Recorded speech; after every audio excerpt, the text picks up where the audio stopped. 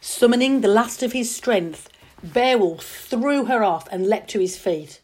And there above him on the wall he saw hanging an ancient war trophy, a giant sword so huge, so heavy, that only a giant could wield it in battle play. But this death-defying champion, this Geatish hero, was boiling with war fury. Like this, he was as strong as any giant, and he knew it. He sprung to the wall, caught up the sword by its hilt, and whirling it once above his head, the blade singing out its death song, he brought it down on her neck, in one blow cutting clear through bone and flesh.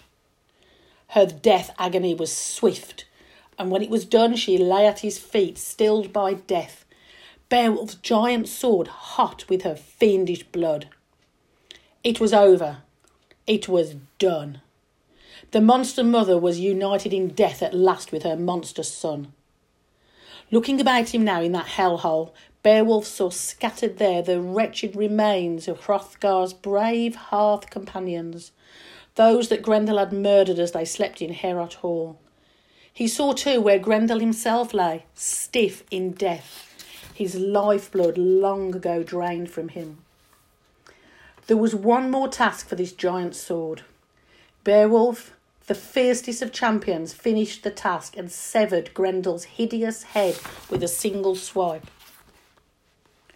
Way up above, in the light of day, Hrothgar and his thanes, hearts heavy with anxiety, watched and waited by the pool.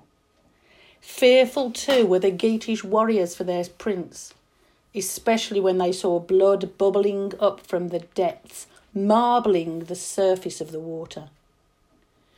Many long hours had passed now since Beowulf dived down into the deep, and most now believed that the famous hero could not this time be triumphant, but that the she-wolf, that devilish sea hag, had at last done him to death.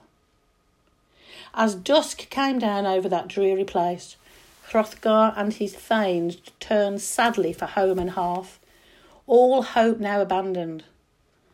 But the Geats stayed, stunned with grief, hoping against hope to see once more their beloved leader. But they knew well enough now that they would not. Down below in the ogre's lair, Beowulf looked about him in wonder at the heaped hoard of treasures, blood booty of that damned pair. Much good it was to them now. The Geat hero took none of those treasures when he left, only the head of Grendel, Hrunting, the sword that had failed him, and the hilt of the giant sword that had done the she-wolf to death. Only the hilt remained of this deadly war weapon. The engraved blade itself had simply been melted away by the hot blood of the doomed fiend that lay headless there. So Beowulf, that sainted survivor, plunged once more into the deep, and with powerful strokes swam upwards through the water, unhindered now by sea serpents and writhing monsters of the deep, for the pool was now cleansed of those vile creatures, gone where all evil goes, where Grendel and his mother had gone, down to hell itself where they belonged, never to return again. The first his faithful companions saw of their beloved prince was his silver war helmet breaking the waves. Then with spirits high with joy, they rushed to the water's edge to help him, wondering at his battle trophies, all of them thanking God for his victory and his safe return, unharmed to their side. Quickly they loosened his mail shirt and helmet, and all welcomed him joyously, good friends and loyal hearth companions. So they left that dreadful pool behind them, blood red from shore to shore and still as death. It was a place all of them were happy to leave, Beowulf most of all. A bold spring in their step, carefree now at heart, they followed the well-trodden path back to Heorot. It was a triumphant procession, but a slow one, for that heavy head, Grendel's hideous head, had to be carried, and it was no easy matter, I can assure you.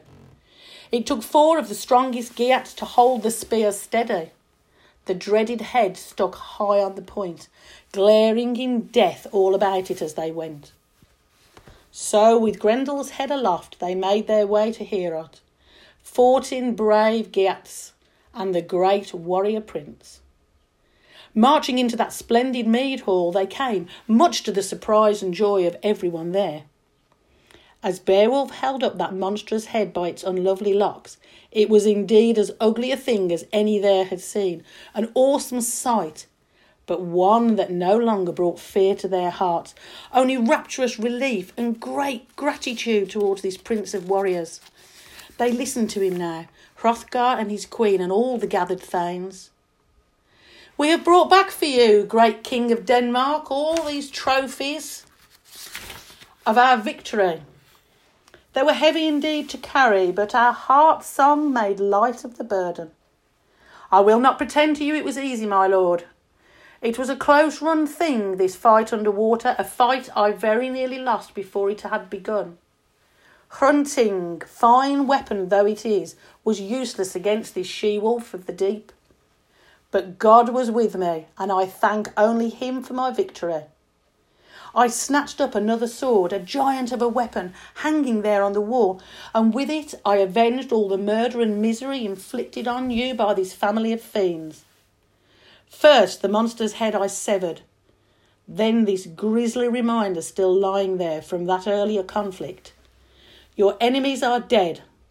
You have your peace back, so all of you may now sleep safely in Heorot.